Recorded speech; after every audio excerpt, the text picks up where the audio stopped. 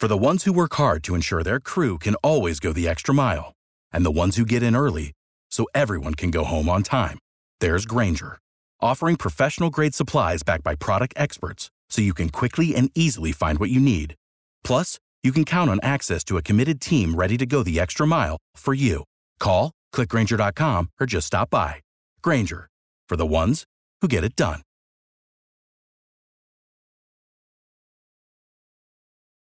Hello, everyone, and welcome to the Jesus Stories. We are number 25 today, and yes, we are dodging danger, and yes, I said danger. Today, Jesus will teach about forgiveness before setting off on a dangerous journey to Jerusalem. In fact, once he gets there, he will be accused of being possessed by a demon. The Jewish leaders will seek to arrest him, unsuccessfully, I might add. Like I said, I promised you some conflict in this episode last time, but it's not all like that. He will show mercy and forgiveness to a woman who was planted there to trap him. These are the Jesus Stories podcast, the podcast which tells the stories and the teachings of the life of Jesus in an informal, informative, and interesting way, and without preaching. This is a listener-supported podcast. That means that we are dependent on you to keep on making these episodes and covering the expenses necessary to produce a podcast such as this. If you'd like to support us, I invite you to visit patreon.com/JesusStories. Choose the level of support you can afford to help us out. And I encourage you to remember that there are many who cannot support us financially. We do reach over 2,000 persons per episode in many parts of the world that are not rich. That includes some third world countries. And as always, we covet your prayers as we continue telling the stories of Jesus. Tell me the story of Jesus. Write on my heart every word. Tell me the story most precious, sweetest that ever was heard. When we left Jesus and his disciples in the last episode, he was in the midst of teaching.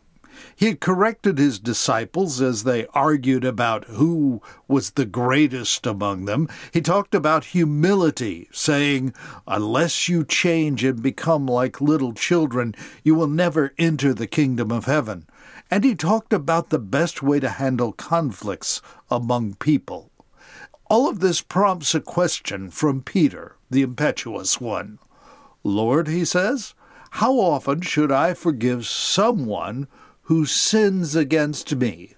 7 times? Now, Peter may have thought he was being very forgiving and magnanimous. Other rabbis of the time taught that forgiveness should be offered 3 times for a repeated offense. 7 was a number that represented perfection and was obviously more than what was being taught by the rabbis. Jesus has a surprising answer. His response? Forgive 77 times. Some translations say 70 times 7. In other words, forgive and keep on forgiving. He follows that with this. If another believer sins, rebuke that person. Then if there is repentance, forgive. Even if that person wrongs you 7 times a day and each time turns again and asks forgiveness, you must forgive. Then Jesus follows with a parable, a story. The kingdom of heaven, he says, is like a king who wanted to settle accounts with the servants who borrowed money from him. There was one servant who had borrowed a lot of money, the equivalent of millions of dollars. There was no way this servant could pay the debt back. So the king ordered that the man and his family and everything he had to be sold to pay the debt. The man pleads with the king, "Be patient with me. I'll repay everything." In pity, the king forgave the debt, and the man owed nothing. But when the man left the king, he went to one of his fellow servants who owed him a few dollars, the equivalent of a day's wage. The forgiven man grabbed this fellow servant by the throat and demanded repayment that day. The servant begged the man for patience, but the servant refused, had the man arrested, and put into prison until the debt was paid. Some other servants saw this and got upset. They went to the king and reported this incident to him. The king called this forgiven servant and reinstated the debt with these words, "You evil servant, I forgave you that tremendous debt because you pleaded with me. Shouldn't you have mercy on your fellow servant, just as I had mercy on you?" Then the king threw the man into prison to be tortured until his debt was paid in its entirety.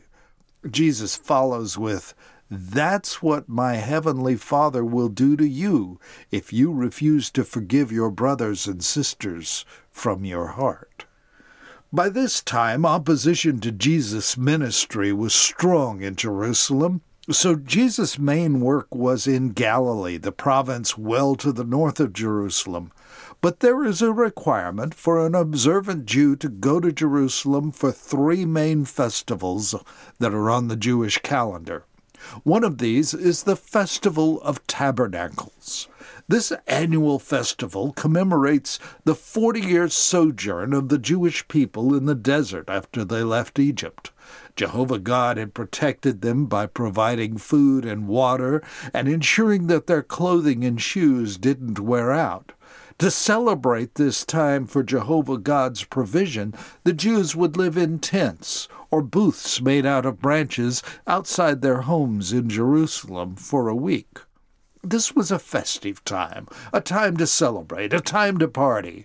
The temple would be illuminated with candles to represent the pillar of fire which guided the people each night. Jehovah God was in that pillar of fire. The priests would carry water from the pool of Siloam and pour it out from a golden pitcher to remind everyone of the miracle where Jehovah God provided water from a rock.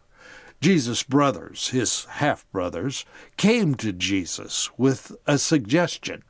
"Leave here," they said, "and go to Judea, where your followers can see your miracles. You can't become famous if you hide like this. If you can do such wonderful things, show yourself to the world." Can you hear the taunting here? John, who writes about this incident, tells us that Jesus' brothers did not believe in him. Jesus, knowing that the time isn't right to be taken by the opposition, tells his brothers that it isn't time for him to go, but they can go any time. The world can't hate you, but it does hate me, because I accuse it of doing evil. You go on. I'm not going to this festival, because my time has not yet come. So Jesus stays behind in Galilee. Well, it sounds like this observant Jewish man is not going to the festival. But hold up here. There is some disagreement among translators about what Jesus said. Some translators say that Jesus said he was not going to the festival yet. Perhaps so, and perhaps that is the best meaning. As we will see, Jesus does go to the festival. He just does it on his own timetable. And he goes secretly. Down there at the festival in Jerusalem, everyone was looking for him. He certainly didn't need to do additional miracles to cement his fame. And there was disagreement, grumbling, the Bible tells us, about him. Some thought Jesus was a good guy. Others thought he was a deceiver. But all this discussion was done in whispers. No one wanted to get in trouble with the Jewish leaders over their opinion of Jesus. So into this unsettled atmosphere, Jesus goes to the festival. But he doesn't make his presence known until about halfway through the festival. He begins to teach in the temple courts, and this is the public area of the temple. People were surprised when they heard him. How does he know so much when he hasn't been trained, they say. They understand that Jesus did not go through the usual rabbinic training. During that day, Jewish boys were expected to memorize their scriptures, and those who did well were mentored by a rabbi from their teen years up. The crowd knew that Jesus hadn't come up through this system. In other words, Jesus' teaching was not backed up with the education from the rabbis. This is in spite of the words that we have heard about Jesus' teaching before. Remember, at the Sermon on the Mount, after it was over, the people said Jesus taught from a position of authority, not like their usual teachers who just quoted other rabbis. You can hear that teaching in the Sermon on the Mount in episodes 12, 13, 14, and 15 of the Jesus Stories podcast. So Jesus answers their questions. He says, "My message is not my own. It comes from God who sent me. Anyone who wants to do the will of God will know whether my teaching is from God or is merely my own. Those who speak for themselves want glory only for themselves. But a person who seeks to honor the one who sent him speaks truth, not lies. Moses gave you the law, but none of you obeys it. In fact, you are trying to kill me." So let's break this down. First, Jesus says, "My message comes from Jehovah God." If you're a follower of Jehovah God, one who does what he says, you can see that this is so. Jesus' teaching comes directly from Jehovah God, not from some other rabbi. But if someone speaks for himself alone, he says, he seeks adulation for himself. But one who seeks to honor the one who sent him will only speak the truth. Then he cites an example. Moses, he says, gave you the law, but you're the ones who want to violate that law by killing me. One of the commandments in the law is that you shall not kill. Now this stirs up the crowd. You're demon-possessed. Who's trying to kill you? Jesus responds, I did a miracle on the Sabbath. Actually, we've seen several miracles on the Sabbath. Remember, each time Jesus has done a miracle on the Sabbath, he's been challenged by the Pharisees for, quote, working, end quote, on the day of rest. So Jesus says, I did one miracle on the Sabbath and you were amazed. But you work on the Sabbath too when you obey the law of Moses? What's he talking about? Well, remember the Sabbath day was to be a day of rest for the Jewish people.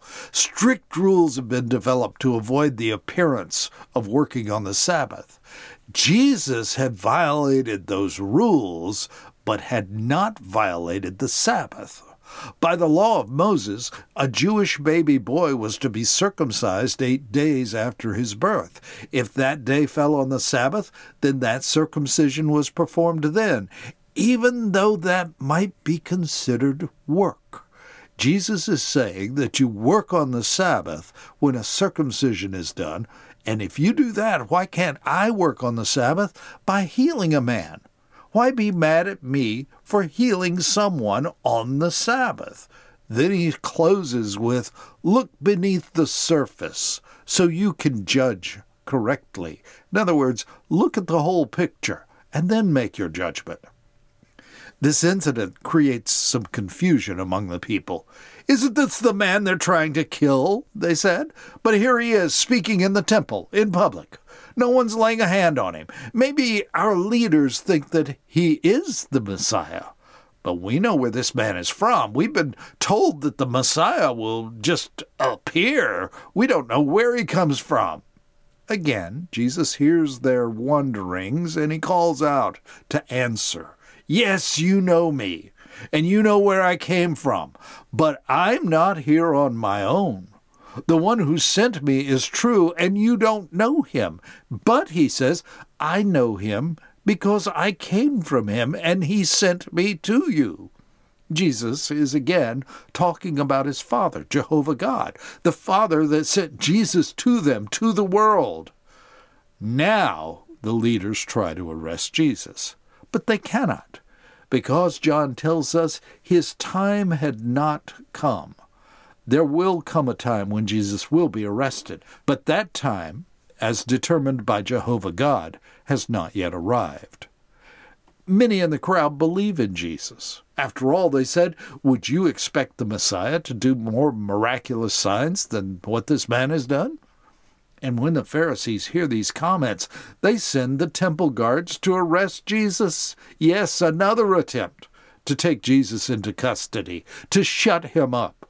Jesus stops them with this comment, I will be with you only a little longer.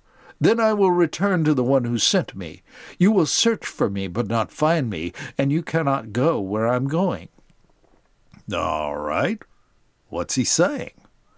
This incident is probably about 6 months before Jesus is finally arrested. And to these Jewish guards, he's telling them that they only have a short amount of time to decide about Jesus' claims, the claim that he has come from Jehovah God.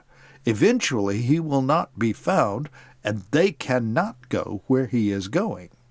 Now, this statement puzzles the leaders. Where's he going to? They ask. Maybe he's going to leave the country and teach other Jews, or maybe even those who are not Jewish. We don't know what he's saying. The last day of the festival is the climax of the whole week. Now remember, I told you that the priests bring water from the pool of Siloam to pour out in commemoration of the delivery of water from a rock by Jehovah God during the Jewish wandering in the desert after their escape from Egyptian slavery. During this time, Jesus stands up and he shouts to the crowds, anyone who is thirsty may come to me. Anyone who believes in me may come and drink, for the Scriptures declare rivers of living water will flow from his heart.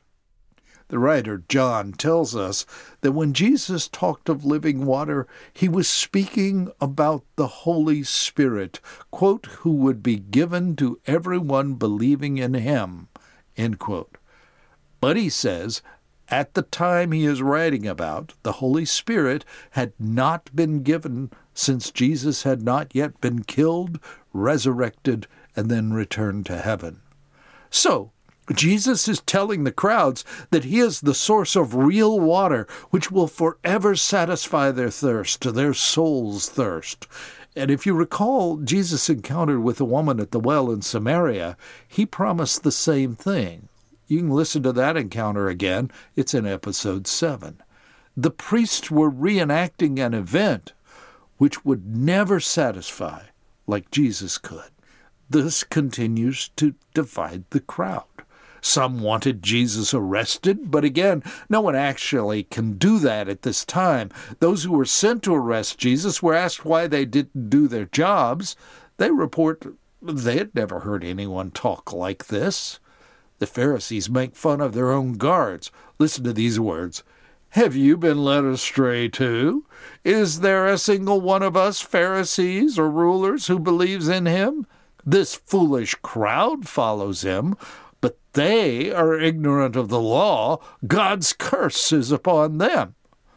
One of the Pharisees in this group is a fellow named Nicodemus. We met him in episode 6 when he came to visit Jesus, and he speaks up. Is it legal to convict a man before he's given a hearing? The other Pharisees mocked Nicodemus. Are you from Galilee too? Search the Scriptures and see for yourself. No prophet ever comes from Galilee. Now, after this encounter, at the end of the day, obviously, Jesus leaves Jerusalem and he heads to the Mount of Olives. Very early the next morning, he returns to Jerusalem and to the temple. A crowd gathers, and Jesus sits down to teach them.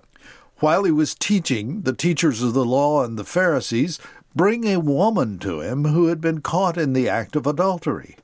Teacher, they said to Jesus, this woman was caught in the act of adultery.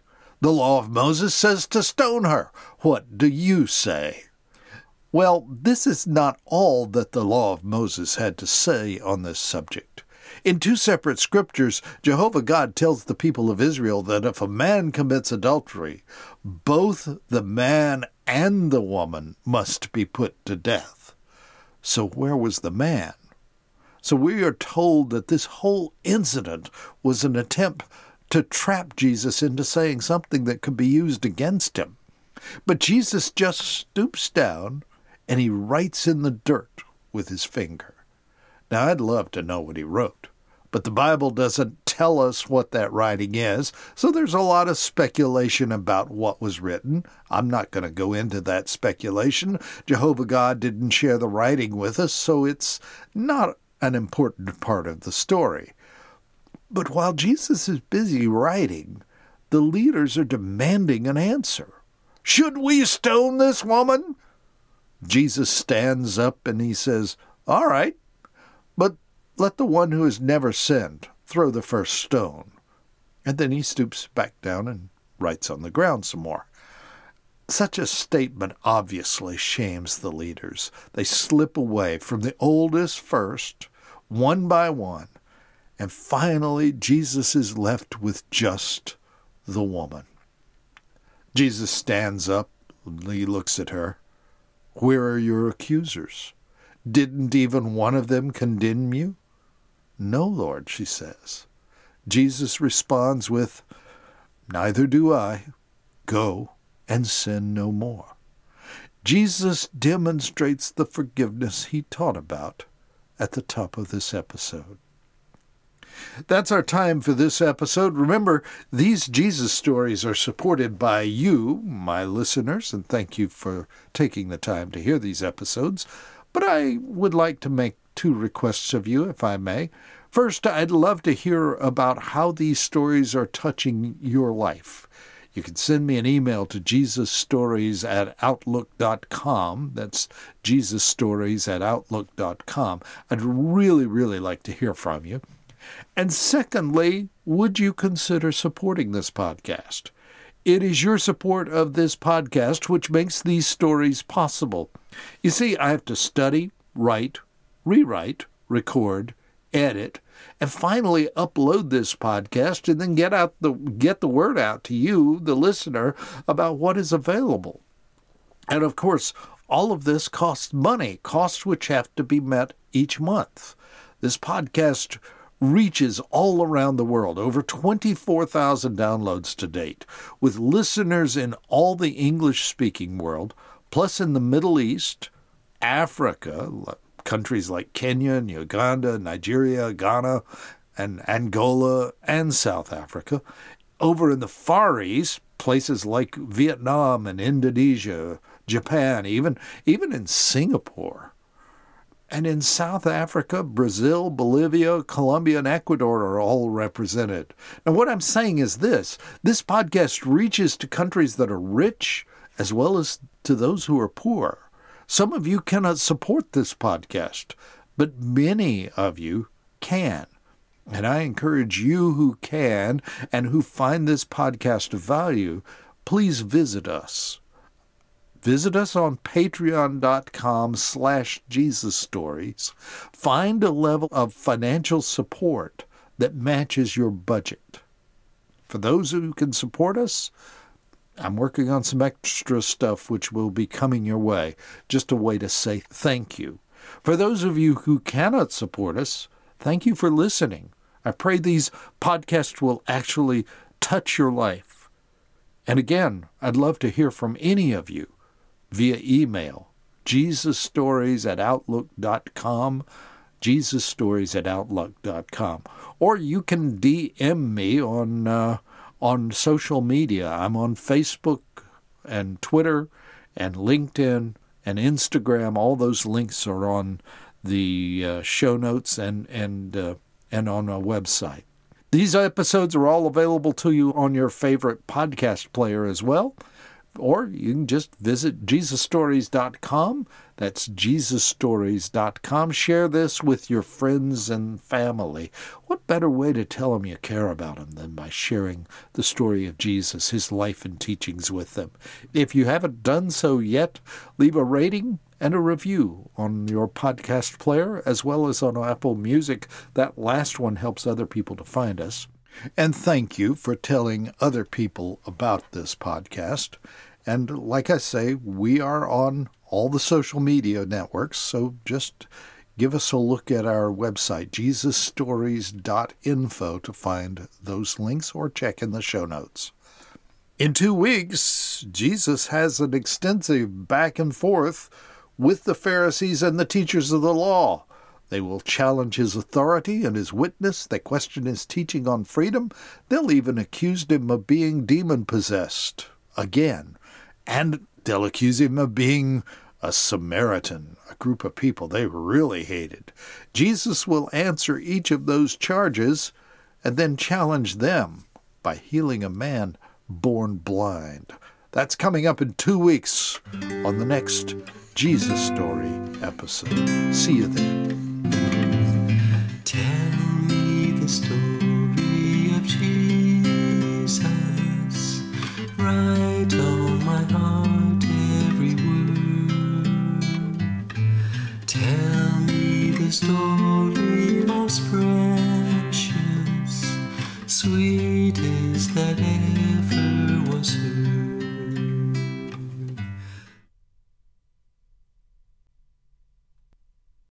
Without the ones like you, who work tirelessly to keep things running, everything would suddenly stop. Hospitals, factories, schools, and power plants, they all depend on you. No matter the weather, emergency, or time of day, you're the ones who get it done. At Grainger, we're here for you with professional-grade industrial supplies. Count on real-time product availability and fast delivery. Call, click Grainger.com, or just stop by. Grainger, for the ones who get it done.